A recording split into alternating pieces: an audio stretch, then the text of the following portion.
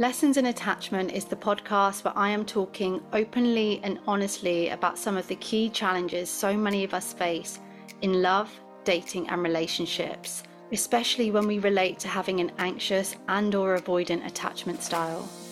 I'm Carly Ann. I'm a somatic practitioner with a focus on attachment and self-esteem. Driven by my own journey of doing the inner work on healing the past and becoming more secure, this podcast is where you will find top healing tips, other people's lessons in love, and a community of people just like you and just like me that are determined to break the cycle of insecure attachment. I truly believe that everyone deserves a healthy love in their lifetime.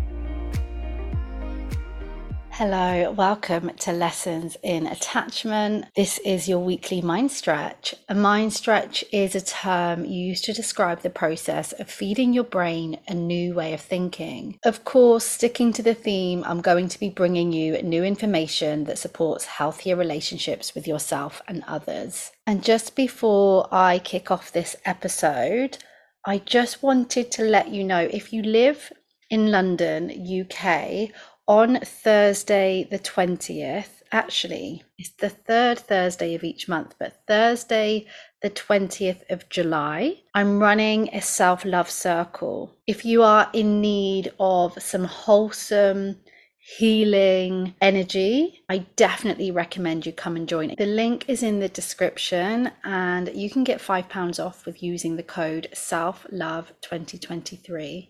Okay, this week I am talking to those of you that are wanting to experience more joy and pleasure during the season of your life where you're single, yet you can't deny the sadness or the sorrow that creeps in or that you're feeling. Perhaps you've been through a recent breakup, it's been a while that you've been single, or you're long-term single. But at this stage, there's something in you that knows, so there is that inner knowing that you want to be able to enjoy this time more. You want to be more present with this experience.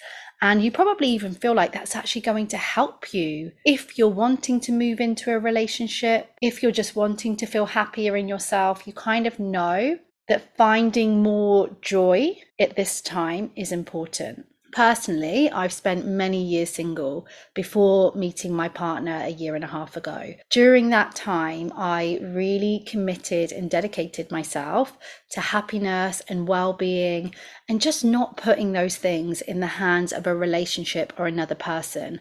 I was absolutely determined that my happiness would not depend on whether or not I'm in a relationship. Feeling loved, feeling worthy would not depend on that. That was something that was hugely important to me. It played a huge part in the inner work that I was doing and my well-being, in just enjoying my life, taking risks, trying new things.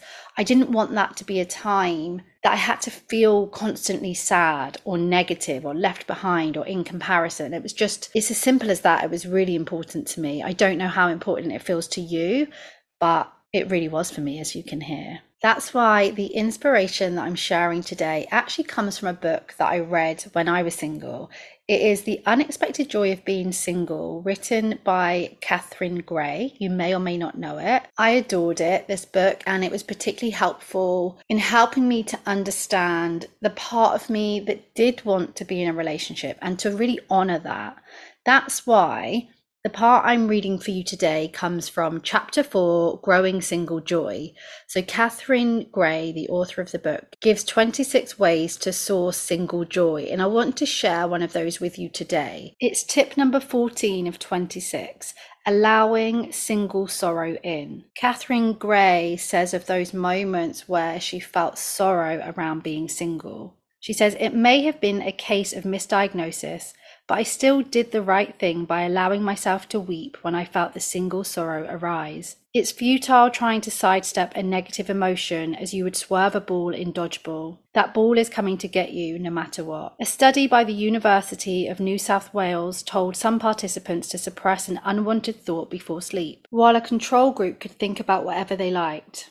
They found that the suppressors dreamt more about the shoved away thought than those who didn't dodge it. They call this dream rebound. Essentially, even if you pluck a thought/emotion from your conscious thought patterns, it will still take root in your subconscious. Another study entitled The Social Cost of Emotional Suppression found that inhibiting emotional expression leads to less closeness to others and lower social satisfaction. In a nutshell, if a friend asks you how you're doing, be honest. Negative emotions simply grow if they're stopped. I think of my sadness as being like a reservoir behind a dam. If I hold it there, it amasses and starts to spiral and froth, shape-shifting from an innocent pool into a lethal body of water. Emotions are an inescapable part of the human experience. If you're sensitive like me, it likely means you feel the swoop of sorrow more acutely, but you probably also feel the soar of euphoria more keenly too.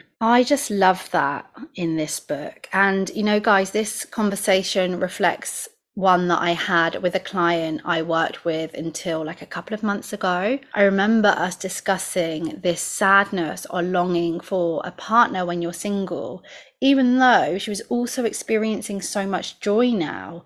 And that's okay. And it's normal. We don't need to beat ourselves up. We don't need to think we're doing a terrible job of being single or the inner work isn't working.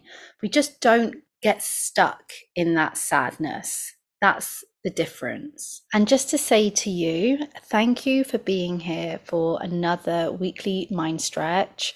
I don't take it for granted. I know how many other podcasts are out there. I really hope it's helping you in some way. I know that my approach to this can be slightly different because I really want you to heal the relationship with yourself and the present moment and being more mindful. I know that these are the things that can really help us to regulate our emotions and to live with more joy and security. And it's a mission of mine not to just constantly help you to ruminate or get into the mind of someone else. I will see you back here soon. Do follow me on Instagram if you're not already. It's carly.ann_.